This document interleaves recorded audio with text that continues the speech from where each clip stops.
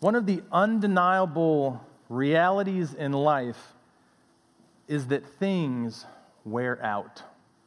Whether it's our favorite pair of jeans or the car that we put thousands of miles on and don't want to part with quite just yet, sooner or later, we're reminded of the truth that in this life, nothing lasts forever. Or another way to say it would be that everything has an expiration date. We're all quite familiar with that term. We see it on the food that we buy all the time. Now, I know there's differing opinions to how fastidious or how closely we should hold to that expiration date, but I, for one, hold to it quite closely. If it even creeps up near that time that is stamped on there, I grow quite suspicious and usually toss it. But there is nothing in this world that is immune from this reality. Everything physical that you see will one day expire. Even we will expire. Because of sin being introduced into this once good world through man, the consequence and punishment for us all is death. We aren't going to live forever in the body or the house that we currently reside in. It isn't going to last forever.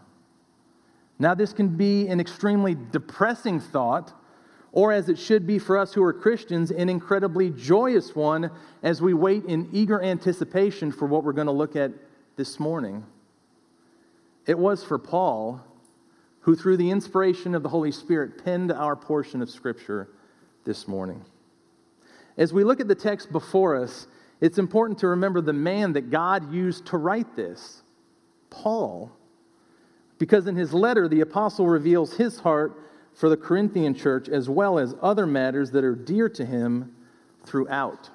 Just as a way of background, 2 Corinthians gives us, as one commentator states, amazing insights about ministry as well as revealing glimpses into a minister's heart. You find some very near and dear topics and issues that Paul shares in 2 Corinthians, and one of those items we're going to see this morning in our text. Paul shares his heart in some beautiful, honest, and revealing ways. For our purposes this morning, though, we need to go back to the end of chapter 4 to understand his line of thinking as we get into chapter 5. It begins in verse 16, so look back, if you would, with me in chapter 4, verse 16, where he says, "Therefore, we do not lose heart." Now, just stop right there. When you think about Paul the apostle, when you think about him, what in the world could he have possibly lost heart about? Very simply, it's the trials and continual persecutions of this life that he went through for his Lord. But how is he experiencing these trials? Or another way to say it would be, in what specific location are these trials being experienced by Paul? We'll look at verse 10. In his body. He is going through all of these things in his body. Look at verse 10. Always carrying about in the body the dying of Jesus, so that the life of Jesus also may be manifested in our body. For we who live are constantly being delivered over to death for Jesus' sake, so that the life of Jesus also may be manifested in our mortal flesh.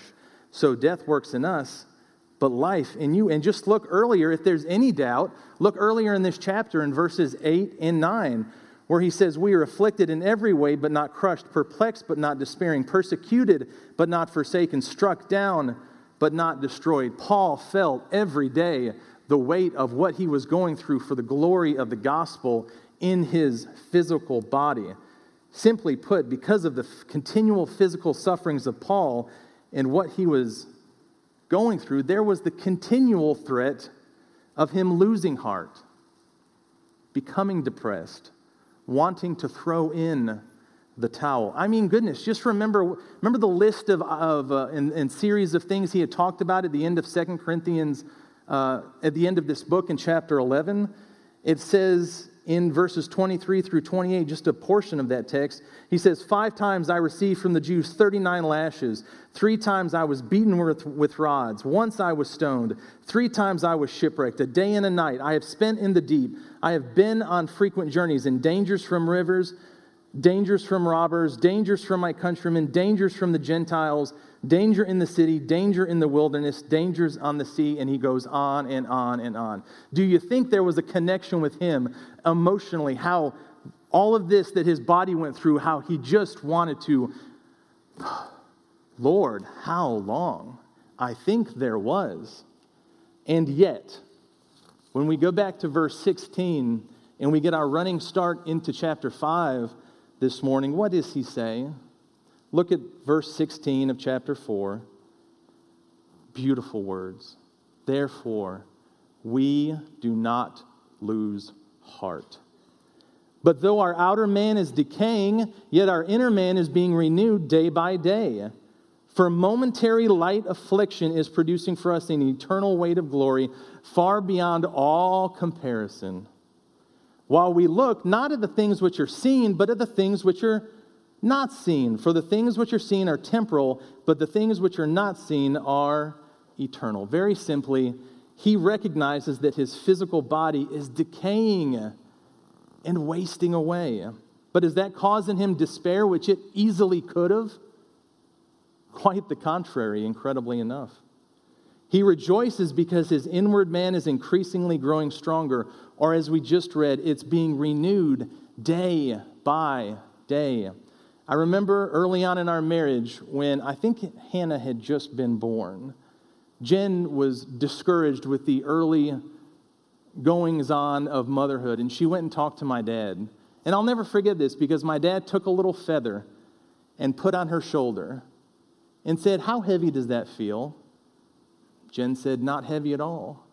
He said, "Not to make light of what you're going through, but all of the trials and what you're experiencing now, in the moment that seems so large, in the long run, and in comparison particularly with what it will be like when you see him face to face, it's as light as that feather." I'll never forget that. Never forget that, beloved. No matter what you're facing today in regard to affliction or trouble, it cannot compare with the eternal weight of glory that will be beyond all comparison when you finally see him. One thing quickly to observe in verse 18 before we jump into chapter 5 is the play on words that Paul uses in verse 18. Look what he says. He says, while we look not at the things which are seen, but at the things which are unseen. Well, what do you mean by that, Paul? How can I look at that which I cannot see? I don't think he's talking about looking with your physical eyes. Look through the eyes of faith at what is coming ahead. Don't fix yourself on this world. Don't fix yourself just on these present realities, because we know, as he just said, everything that you can see is perishing. It is winding down. It is wasting away. So what he's saying is use your eyes of faith to see what is there. Use your eyes of faith to see that which you cannot see with your physical eyes. The end of 18 tells us why. Everything we physically see, like I just said, is passing away. And it's because Paul is looking at his existence in this way that he can have hope. Even when he were to look in the mirror and his physical body is getting beaten and bruised and battered, and there would have been a cumulative toll that would have taken its effect, he's able to look and not see just his physical body. He sees what God has promised, and that leads us into our text this morning in chapter 5. Our main point for this morning is this regarding our text. Paul's body is wearing out. It is wasting away. It is decaying. But he does not despair. Why? Well, very simply because God has promised him a new one, a new house, a new tent, a new dwelling. And that's what takes us into our text this morning in chapter 5. Our text, once again, is going to be 1 through 10. And just so you know, we're going to break 1 through 10 into 3 parts. Admittedly, we'll spend a little bit more time on the last section, so don't get happy as we're zipping along quickly through the first two. Our first point is going to be found in verses 1 through 5, and that's the promise of a superior house. The promise of a superior house. We just read those verses, and from that portion of Scripture, Paul wants us to be aware of an absolute promise from God to us, and that is that when this body wears out or is torn down, as the text says, God will give us a new one. There's some key words that are repeated in this section that I hope you noticed. Many of them refer to the body. Look at it again in verses 1 to 5. Words like earthly tent, building, house, and dwelling are all used to speak of our body, this body, the one that you're in currently. But the truth is that when this body dies, God will give us an eternal body that is infinitely better than the one that we currently reside in. You see, this body, what characterizes our current body more than anything? Sin. We feel its effects constantly. We have aches and pains and heartaches and broken bones and diseases and anxiety and depression, along with temptations and desires deep down that wage war against the God that we love. Remember Romans 7? Paul said, I don't do what I want to do, and I want to do what I don't want to do. There's a struggle going on in me that is wrapped up within this body. And the beautiful thing is that once this body's gone, that's what we're waiting for. So in just a little bit, I hope that our view of death as Christians should and can be very different from that of a non-believer. But what is this angst causing us very often? Paul mentions it right here in verses 2 and 4. He says a word, he repeats it. It groans. It causes us to groan. While we are in this tent, in this body, we groan. The Greek word actually means to sigh heavily. And goodness, can you not feel that with me? Those days that you feel the battle raging within you, that you want to do something for the Lord and yet you don't, or you feel a pain or an ache, or it's a cumulative nature of all of those three, it creates a groaning deep within us. But I don't think, while I do think that there's some type of that groaning because of the pain that we're in, I think there's another type of groaning also that is connected with that. And I think it more specifically has to do with the idea of having to wait in eager expectation for something and be patient. Have you ever wanted something to come so badly and so much that it hasn't happened yet? I think we have both of those in mind here, because while it's a frustrating aspect of what we're going through, Paul also is sighing in the fact of, I cannot wait. I cannot wait when this body is finally done. God has done his redeeming work in my heart, and finally I cannot wait when I will get a new body that will go with the new heart that he has given me, and the two will come together. I think there's that kind of groaning as well. There in those two verses, I think we see it taking on a dual connotation. But one day, beloved, while we're waiting right now, one day, the waiting will be over. It's very hard, especially when you know something's going to happen, but you don't have a date fixed to it, to realize that it's going to occur. But don't forget that it is. Don't forget that while we have to wait now, we won't always. One day we will get a body that will be free from all sin and its effects. It will be free from the internal struggles that wage war against us deep within, like I was talking about. It will be free of wearing down, of the aches and the pains that so many of us deal with. It will be suited to be in God's intimate, holy presence and yet not be destroyed. What awaits us is truly glorious. While we're speaking of this new body we'll get, it's important to note that what Paul is making clear is that it's an actual physical body. That's what's waiting for us. We're not going to be ethereal spirits. We're not going to be angels on a cloud after we die. We are going to get a physical body that God is going to get us, and it's going to be fit for eternity with him. There are two more things I'd like to draw to your attention in this section, one in verse 4 and one in verse 5. Look at the play on words that Paul uses here in verse 4, where he says, so that what is mortal may be swallowed up by life. Isn't that beautiful? He is saying that when we are further clothed with our new body, mortality will be done away with by true life. True life, in other words, lay ahead after death for the believer and not now during this period of living. Does that language remind you of something that he wrote in his previous letter to the Corinthians at the end, perhaps in chapter 15, when he said, for this perishable must put on the imperishable, and this mortal must put on immortality? But when this perishable will have put on the imperishable, and this mortal will have put on immortality, then will come about the saying that is written, death is swallowed up in victory. Oh, death, where's your victory? Oh, death, where is your sting? That's what we're waiting for. And the beautiful thing is that here in 2 Corinthians, Paul's reminding them of the truth that he had written to them in the first book. He is reminding them of the great mystery of the resurrection that he had originally written to them about. He does not want them to forget this important, comforting reality. Secondly, and the final thing I want us to notice in this section is that this very reality, the truth that we will die and get a new glorified body, that's not something that Paul simply made up to make himself feel good or to make up the people to whom he was writing feel good. Whose plan is it? What does it say in verse 5?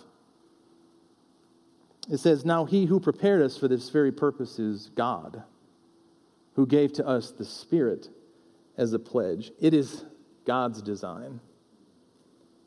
And it's his plan that we will get a new glorified body one day to be with him forever. And because it's his plan, beloved, you can take it to the bank. It is going to happen. It is something you can have full confidence and hope of. There's no chance of it not happening. How do we know this? Well, the primary way that we know this is by what he says at the end of verse 5. God gave us the Spirit as a pledge, or as other translations say, a guarantee or a down payment. When you come to Christ and the Spirit comes in your heart, that is a guaranteed sign that one day you will get this new body. That's what Paul tells us. It's a sure thing. So take glory in that. When the Spirit works in your heart, take glory in the fact that it's an evidence of this, that even though your outer man is wasting away, God has promised you a new one. He has placed his Spirit within you. And never forget, like Philippians 1:6 says, for I am confident, Paul also said this, of this very thing, that he who began in you a work in you will what?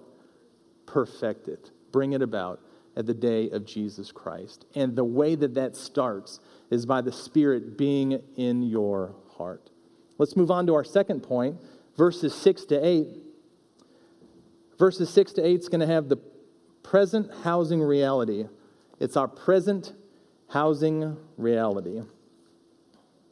What Paul does for us in this section is, in simple terms, give us the reality of how our existence is structured now. He does this by describing two realms: the physical, where we are now and where our body resides now, and the spiritual, or where the Lord is and where he resides. Like we did in the previous section, look at some terms that are repeated in verses 6 to 8. Good courage, home, body, absent and away. It's almost like Paul, after coming off of his thoughts in verses 1 to 5, says this: you know what? Knowing that God is going to give us a new body, our attitude of walking through this life can be one of good courage or boldness. It must be a life lived in faith of what God has promised to do for us in the future.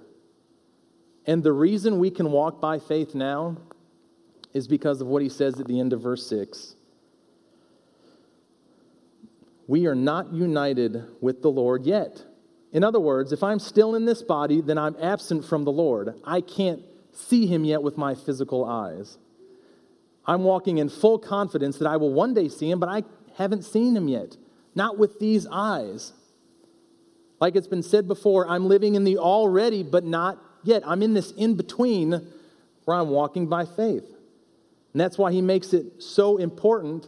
He makes this important, needful interjection where he says, we walk by faith and not by sight. I love 1 Peter 1:8 though, where Peter says, and though you have not seen him, you love him. And though you do not see him now, but believe in him, you greatly rejoice with joy inexpressible and full of glory. Hebrews 11:6 says, without faith it is impossible to please him. This life and our walk in this body now is chiefly characterized by trusting him with promises and realities that have not yet come to pass. But that does not mean that they one day won't. Verse 8, as we get to the last part of this section, I love.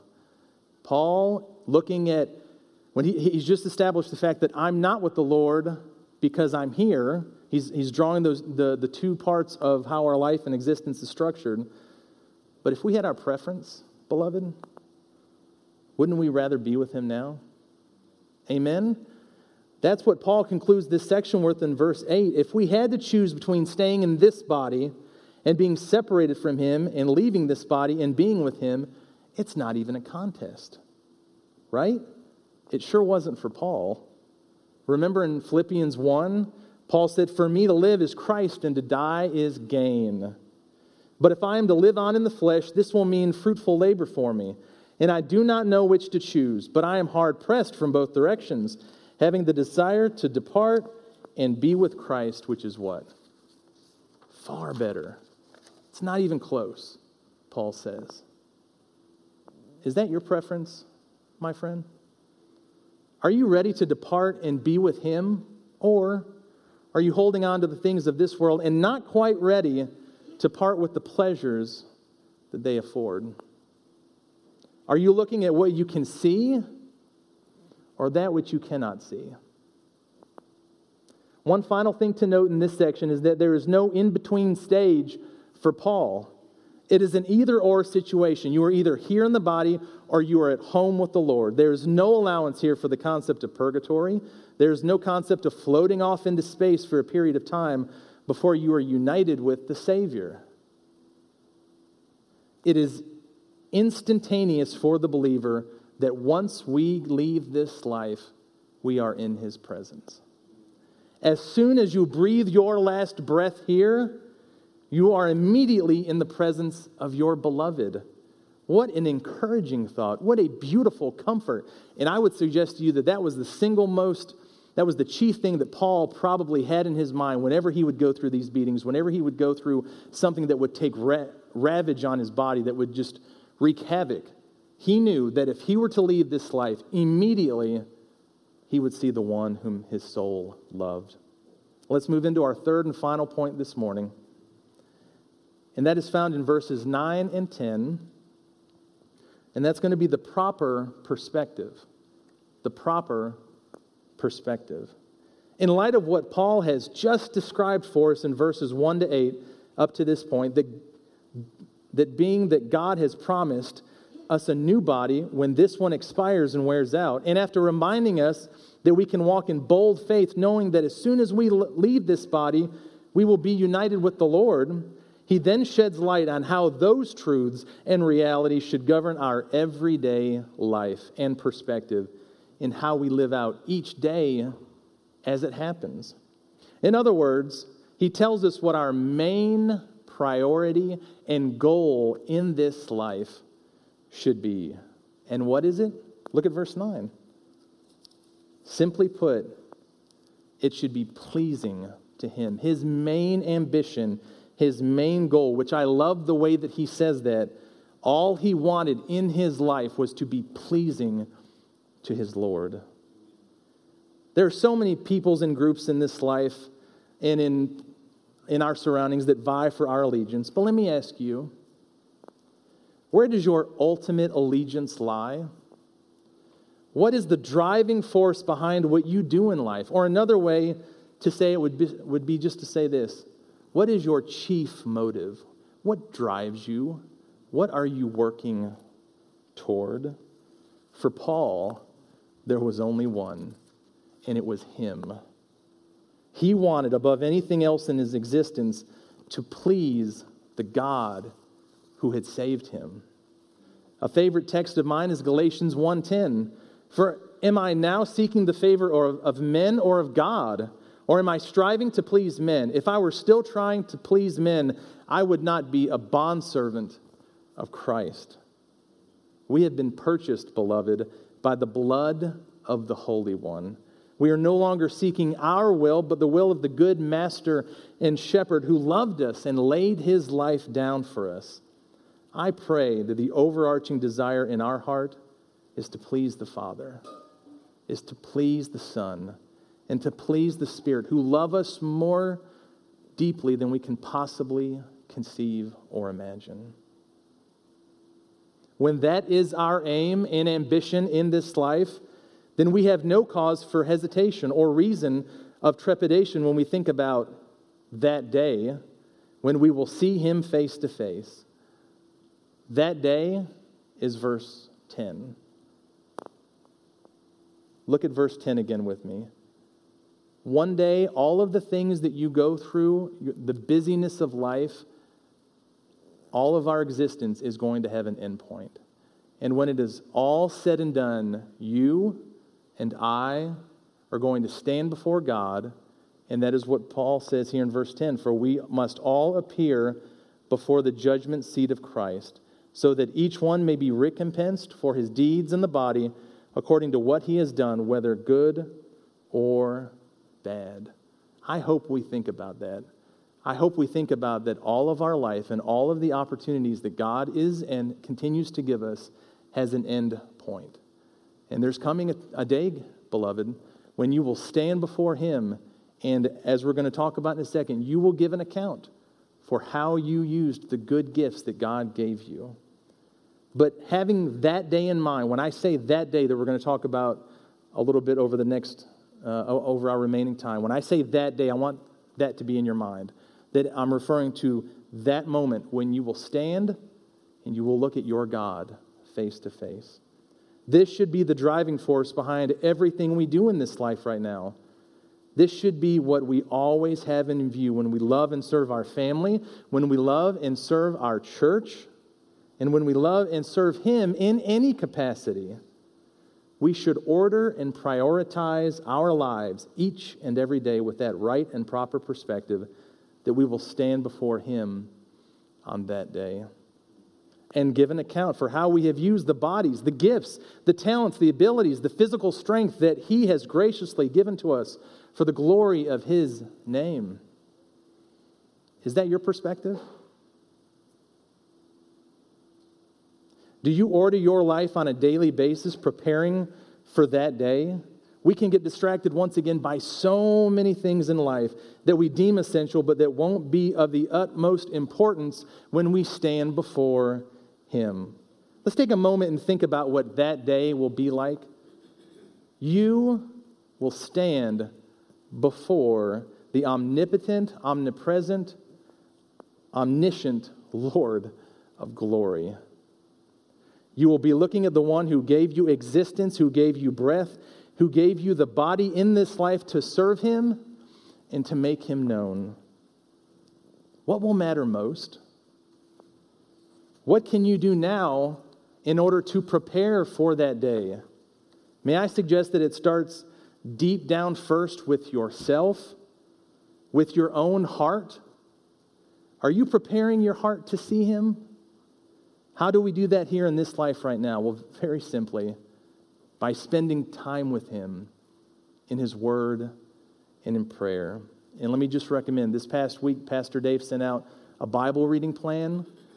No matter what Bible reading plan you may choose, please choose one and spend time with your Lord each and every day. It is an area that I continue to struggle in myself and grow, but God gives grace. Amen? There is nothing more important that you individually can do to prepare your soul to meet your God than to spend time with him now. Heaven forbid we busy ourselves with the matters of life and spend no time with him while we're here on this earth, only to get to that day having spent minimal time with our Lord. Hear me now again, beloved. There is nothing more vital for you that you can do to prepare for that day than communing with your God and getting to know and love him now. Remember what Jesus said in John 17, verse 3 in the high priestly prayer? What did he say? This is eternal life, that they may know you, the only true God, and Jesus Christ whom you have sent.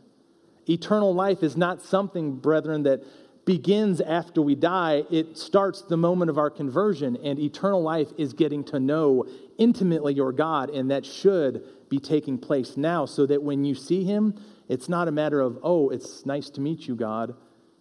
I've been waiting so long to see you, Lord. And it's more of a reunion. I pray that that is our heart this year.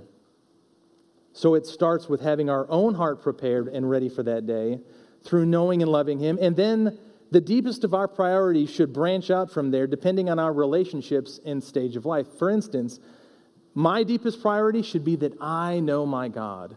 And then it should be that, and that I'm prepared for that day. And then branching out, it should be that Jen knows her God and is prepared for that day. And then Hannah and Chloe and Lily and my church body and those who don't know him. But it has to start with me. I can't run out and not be tending to my own soul. I pray that that is the same for all of us. When we have our heart ready to meet him, because we've continued to get to know him through his word and prayer in this life, we can have confidence for that day. And what is that day going to be like? Well, very simply, he will judge us. He will, as the text says, recompense or give or repay us for how we used this body that he gave us to do his work.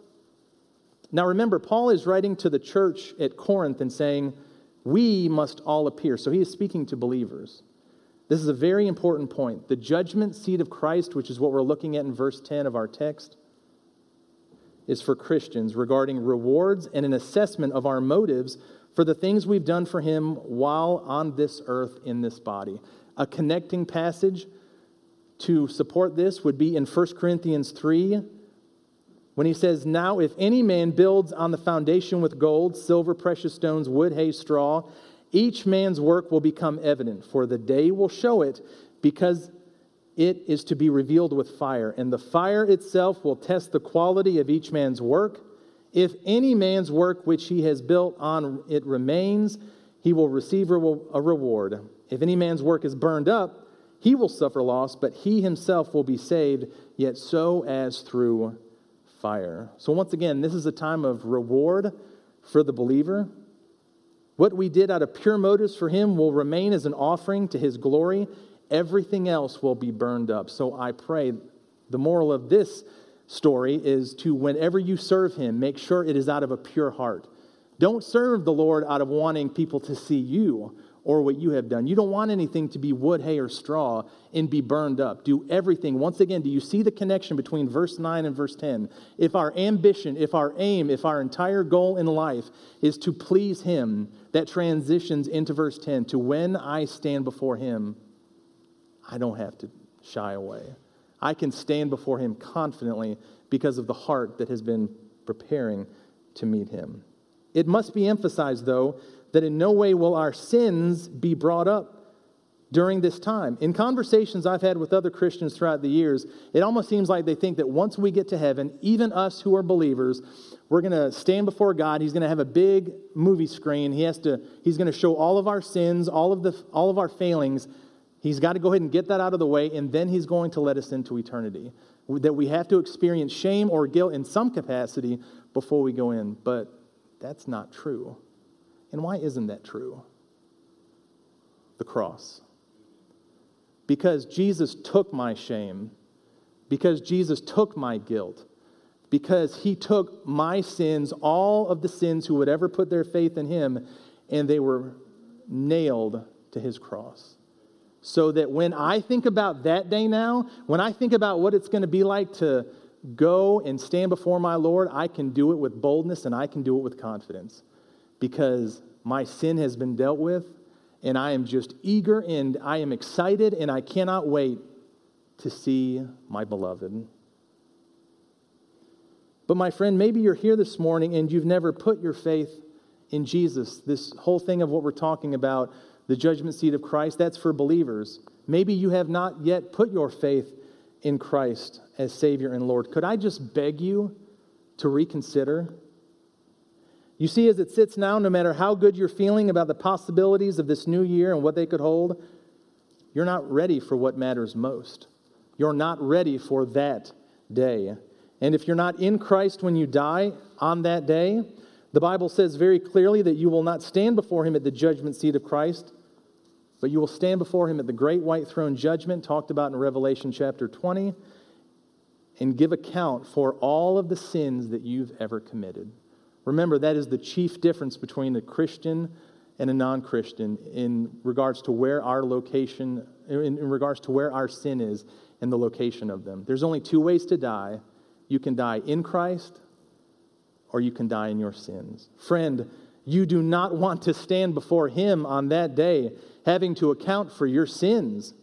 The good news is that you do not have to. If you turn from your sins and confess Jesus as Lord and believe in your heart that God raised Him from the dead, the Bible says you will be saved.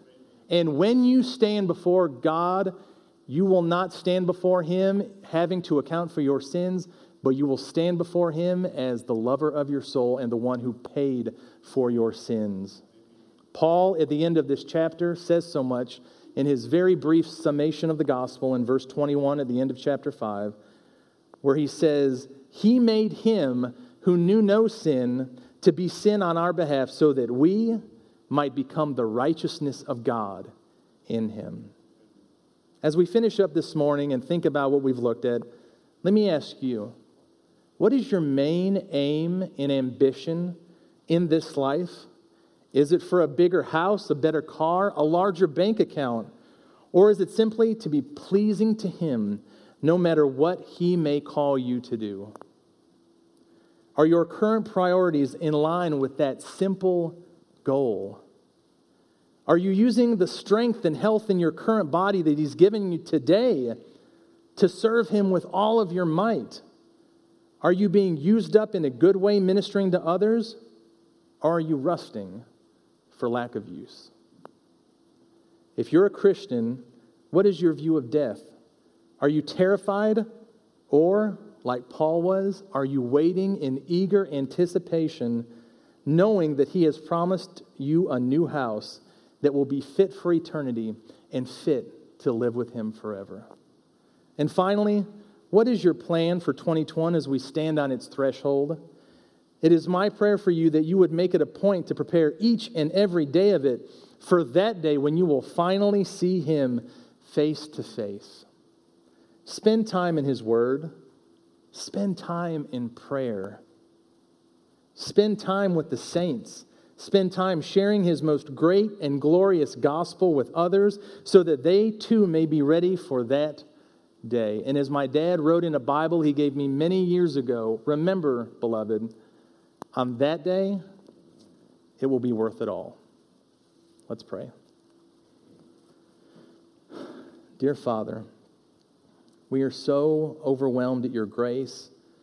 We fall so short continually of what we need to do to prepare, Lord. I am the first one to admit that.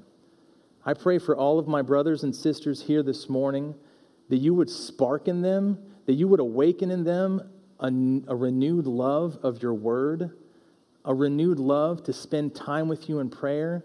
Lord, let each of us commune with You and spend time with You so that when we see You after You've given us this new body that is fit to be with You forever, that we don't approach You as strangers on that final day, Lord. Work in our hearts. May we labor for the gospel while You've given us strength today, all for the glory of the Lord Jesus Christ in His name. And it's in His name that we pray these things. Amen.